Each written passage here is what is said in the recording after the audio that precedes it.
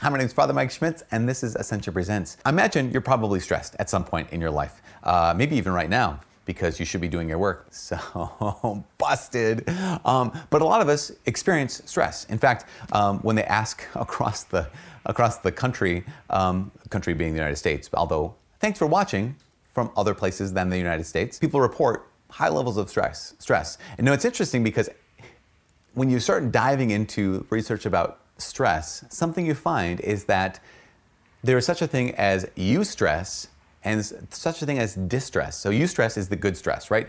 It's the anxiety or the anxiousness we feel before we are going to perform. It's the eustress, the good stress we experience that actually gets our body prepared to act, right? So it's eustress is the kind of stress that prepares our bodies for action. But there's distress. And one of the things that distress does is distress can paralyze us. It does the opposite of eustress or good stress. Distress makes us feel incapable of moving. It makes us feel paralyzed. It makes us feel afraid and anxious to the point where we don't move. Instead of, I'm anxious, so I need to move. Eustress. Distress is the kind that paralyzes us. And I imagine that the distress is the one that we complain about, because eustress is not so bad. That's why it's called good stress, because it's good. But I think a lot of times we approach all stress as the same. And our approach to stress is, I just need to get done with this project, get done with this thing, get past this moment, and then I won't be stressed so much. I think about that a lot, because oftentimes, confession here, I'm often concerned about the next thing. I'm often concerned about what's the next project, what's the next task, what's the next thing that's really weighing on me, that when I look at it, I have the distress, right? So I find myself getting paralyzed in the face of it. And so once I get done with that, though, then I'll be fine. Once I get done with this thing, I'll be able to move on with life. And there's something about that I've been praying about a lot and thinking about a lot. And the conclusion I came to, the realization that I kind of came upon, was that life isn't about avoiding stress. Stress is just a part of life. The life isn't about avoiding stress. It's not about getting around stress. It's about this is life. To experience stress is to experience life. In fact, we need stress to continue to live. There was this research, was it Stanford, I think? Maybe one of those big schools, Harvard, Stanford, but I think it was Stanford that did this research on very, very simple-celled organisms, single-celled organisms, and they put it in a place of stasis, right? A place or homeostasis, where there was no stress whatsoever on the organism, on the simple organism. And with absolutely no stress, with all the environments that it needed just to simply be in stasis, to be just alive and comfortable, essentially, they died, they corrupted, they were destroyed ultimately because they needed stress to be alive. And you and I need stress to be alive and to remain alive. And so life isn't about avoiding stress, it's about how do we engage with stress. Our perspective can really matter a lot, right? There is a bunch of studies, I was reading this book recently that talked about this, that people who see stress as something to be avoided versus people who see stress as a challenge to be engaged with makes all the difference. If I see my stress, my projects, the things that worry me, things that cause me anxiety as something to be avoided, then I'm gonna run away from them. And what I'm gonna have distress. I'm going to be paralyzed. Versus I see stress as a challenge to be engaged with. Well, then what am I going to do? I'm going to have eustress, or stress that leads me to take action.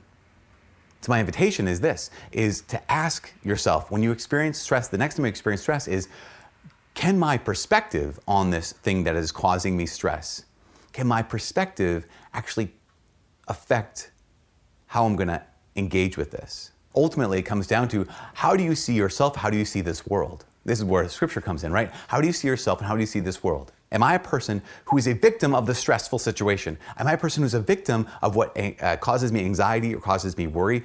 Am I someone who's powerless? Or do I have agency?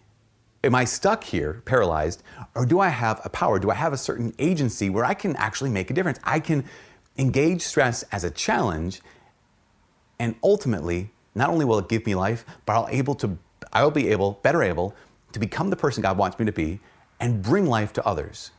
We can do this because we know who our Father is. This is the crazy thing about life as a Catholic Christian is we know who our Father is. In fact, go all the way back to the Psalms of David and just take one of the most popular Psalms, Psalm 23.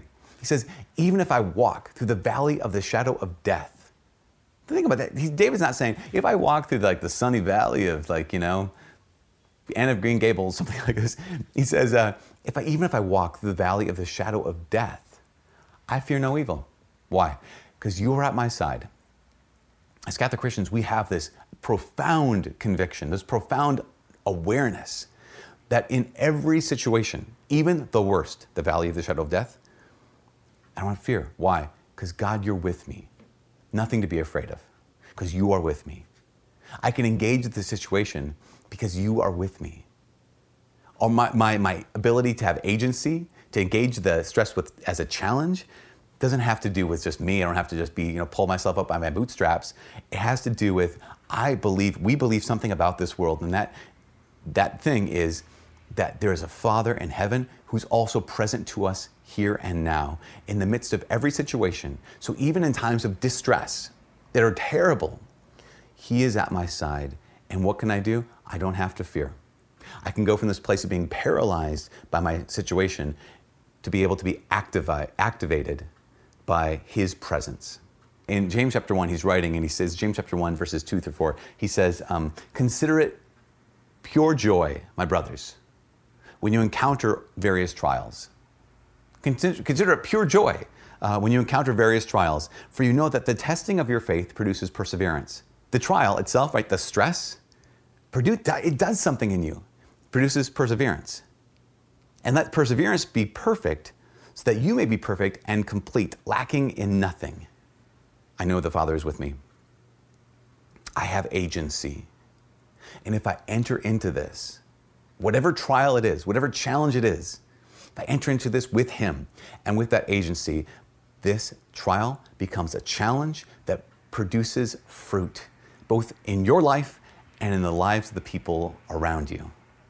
We are all stressed out, which is a great way to say all of us have the opportunity at all times to become perfect, as James says, lacking in nothing, considering it pure joy that I have the next task to do, pure joy that I have the next challenge to meet, pure joy that I have the next work to do. Why? Because it all has the power to lead to Him, but only if I walk with Him. From all of us here at Ascension Presents, my name is Father Mike. God bless. And like, subscribe, do all those things that people do on the internet. Like, give a thumbs up. Thumbs down if you don't like it, whatever. I mean, that's an option. You can take that option. Why? You got agency, yo. Yo, who says yo? Dumb.